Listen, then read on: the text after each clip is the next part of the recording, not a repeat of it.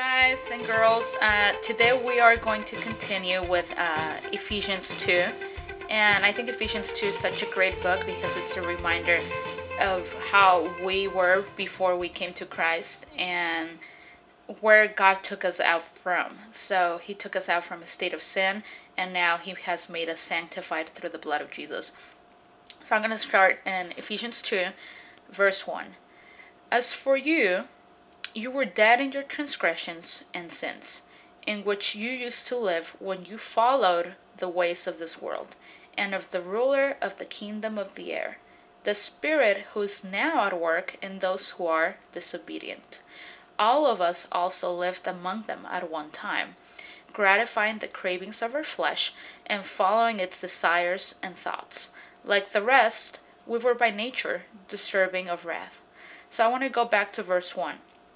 As for you, so he's talking to the Ephesians, we were dead in your transgressions and sins.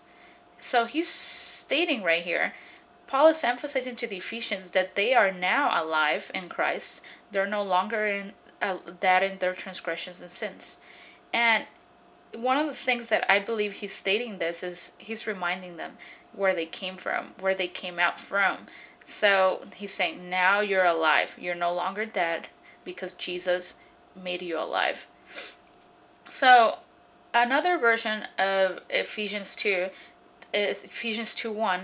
Instead of saying transgressions and sins, it actually says, in your trespasses and sins. So trespasses, this means that we have crossed the line, that we have been challenging God's boundaries. And sins pretty much is that we have missed the mark. So by being sinning, we're missing God's perfect standards. Trespasses also speaks of a man as a rebel. Sin speaks as a man as a failure.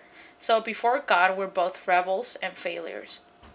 We have some examples of this, that we were before blind, we were slave to sins, we were lover of darkness, we were sick, we were lost, we were strangers, foreigners, children of wrath, and we were under the power of darkness. But now through Jesus Christ, we're no longer that. God sees the best of us. So remember, God has made us alive by Jesus' resurrection. So one of the things is that life can be considered in many different ways. We could categorize it from being vegetable life, animal life, mental life, moral life, spiritual life. But we got to remember that a person may be alive in one sense, but dead in another. So to be spiritually dead, it doesn't mean that we're physically dead, socially dead, or psychologically dead, but yet it is a real death. So through Jesus Christ, our spirit is alive. So if we go back to verse 2 and 3, it says, so we were dead before in our sins, in which you used to live when you followed the ways of this world, and of the ruler of the kingdom of the air, the Spirit who is now at work in those who are disobedient. All of us also lived among them at one time, gratifying the cravings of our flesh and following its desires and thoughts. Like the rest, we were by nature deserving of wrath. So verse 2 and 3, I like that it points out that it says, in which you used to live. So at one time, we lived in trespasses and sins. So according to the ways of the world, which were orchestrated by Satan. So Satan is the ruler of the kingdom of the air. Another word that it calls Satan in the Bible is the prince. So pretty much the ruler of the kingdom of the air, the prince of this world, he's still very much alive, and he's the one causing rebellion against God. So all the people following him are the sons of disobedience. And I think it's really interesting that it refers to Satan as the kingdom of as the ruler of the kingdom of the air, because pretty much he's working his powers in the non-visible world. So he's invisible, and he's also whispering in our ear how to be disobedient. So Paul tells all of us in verse 3 that we used to be like that. We were gratifying the cravings of our flesh, which is the opposite of the Spirit. We were following our desires and our thoughts. So we were deserving of wrath, the wrath of God. But because of Jesus, we have been made justified. And we are working towards obedience every day as we follow the path of Christ. So he also stated to the Ephesians that they once lived in sin, which was the old way. And now that through the crucifixion of Jesus, now we inherited the nature of Christ because we accepted him. But before, by default, we inherited the sin nature of Adam, which is pretty much all the world system and everything Satan does. So one might say that the influence of the old ways might still want to influence the flesh, but if we walk in the Spirit, we're going to be walking and becoming more like Christ. Remember, we once walked in according to our flesh, but Jesus made us alive, and we're no longer dead people comfortable in this coffin called flesh. So God is urging us to escape this coffin of the world. When we were spiritually dead, we felt comfortable in our sin. But now that we have a new life in Christ Jesus, we must escape that coffin and leave it behind. So when it talks about who now works in the sense of disobedience, in sin, we respond to Satan's guidance. The same ancient Greek verb is used in Ephesians 2:2 for the work of Satan is in unbelievers, and also used later on in Ephesians 3:20, where it says, for the power of God that he works in believers. So it's kind of the same thing, like Satan works with unbelievers, but God works with believers. So there's a power of disobedience and obedience. So I remember I already explained this a little bit about the power of the air. Satan usually speaks in the realm of the air because that's his environment, it's his domain. Later on in Ephesians 6:12, it says that domain of the air is another word for like the heavenly realms. And Ephesians 6:12 tells us that our battle is not against flesh nor blood. It's not against people, but it's against darkness and spiritual forces of wickedness that we are waging our war against. Because Christ is allowing us to penetrate this heavenly realm to defeat him through the riches of Christ, through the blessings that he already gave us. Jesus already defeated all these demonic things in the cross, but we got to take hold of the weapons that the Lord gave us to be able to defeat him in our daily walk. So remember, before Christ, we were once among the sons of disobedience. And how do we show this? We show this with our conduct, the way we walk, the way we did things, the way we used to talk to other people. We were embracing the lusts of the flesh, which pretty much were perversions of our desires, of our human nature. Our human nature is wicked.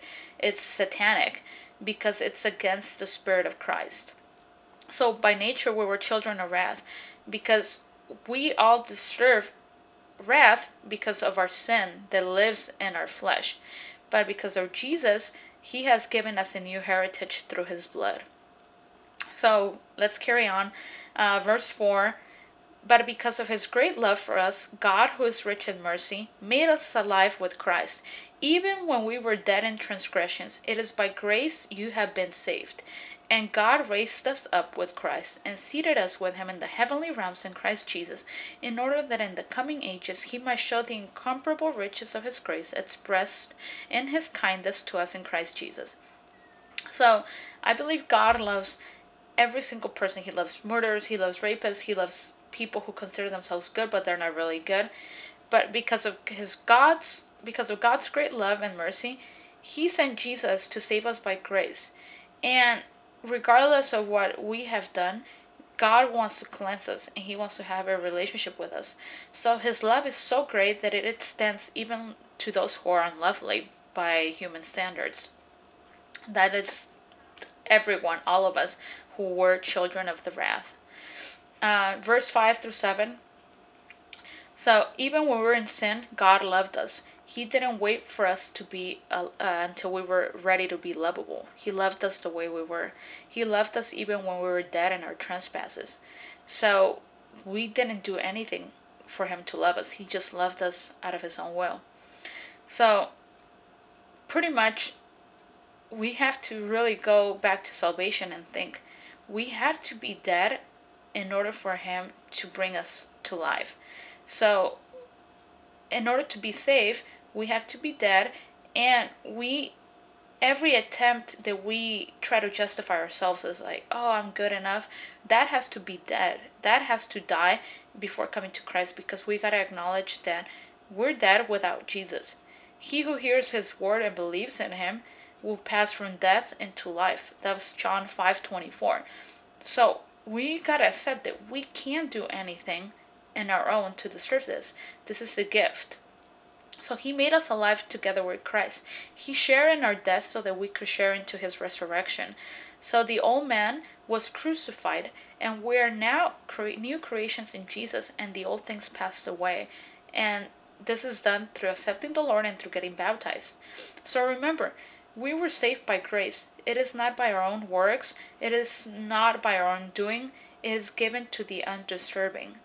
So now we get to sit together in the heavenly places with Jesus. This is saying that now we have a new citizenship. We're no longer belonging to this world. Now we belong to God. And in the future, if you see back in verse 7, it says, in order that in the coming ages he might show the incomparable riches of his grace, expressing his kindness to us in Christ Jesus. This is saying that in the future, God will continue to show the exceeding riches of his grace to us. God will never stop dealing with us on the basis of grace, and he will forever continue to unfold his riches to us through eternity. So verse 8, for it is by grace you have been saved, through faith. This is not from yourselves, it is the gift of God, not by works, so that no one can boast. For we are God's handiwork, created in Christ Jesus to do good works, which God prepared in advance to do. So verse 8 through 10 really touches me, because it keeps saying, it is by grace you have been saved. It is a gift of grace given to the undeserving. We're not even saved by our faith, guys. Through faith itself is not a work, but by grace through faith. So let me go back and explain a little bit more.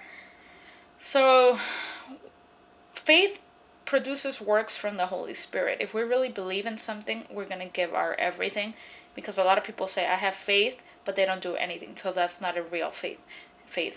When you believe in something, you're going to do something about it. Faith produces an action that produces a reaction. So the Holy Spirit produces this kind of fruit in our lives, which is love, joy, peace, patience, kindness, goodness, faithfulness, gentleness, and self-control, which you could find in Galatians 5. So the works that we do, they don't produce salvation. But if we really believe, if we're really thankful of what God did, it's going to produce works. And God didn't want us to be saved by works. He didn't want us to rush and keep doing things so that he would love us. Otherwise, we will be boasting and saying, "Oh, salvation is an accomplishment of my own doing," and we will be boasting. But under God's plan of salvation, God alone receives the glory. For we are his workmanship. I like that phrase. God saved us not only from the wrath that we deserve, but also to make something beautiful out of us. We are his workmanship, which translates to the ancient Greek poema. So the idea is that we're like a poem. So created in Christ Jesus for good works. So the beautiful thing is that God is making us active, his works through us. So these are just much part of God's predestined plan as anything else is. These good works are a valid existence as someone is walking as one of God's chosen. So if we don't do anything good with what the Lord gave us, you really got to question yourself. Are you really thankful for what the Lord did in you?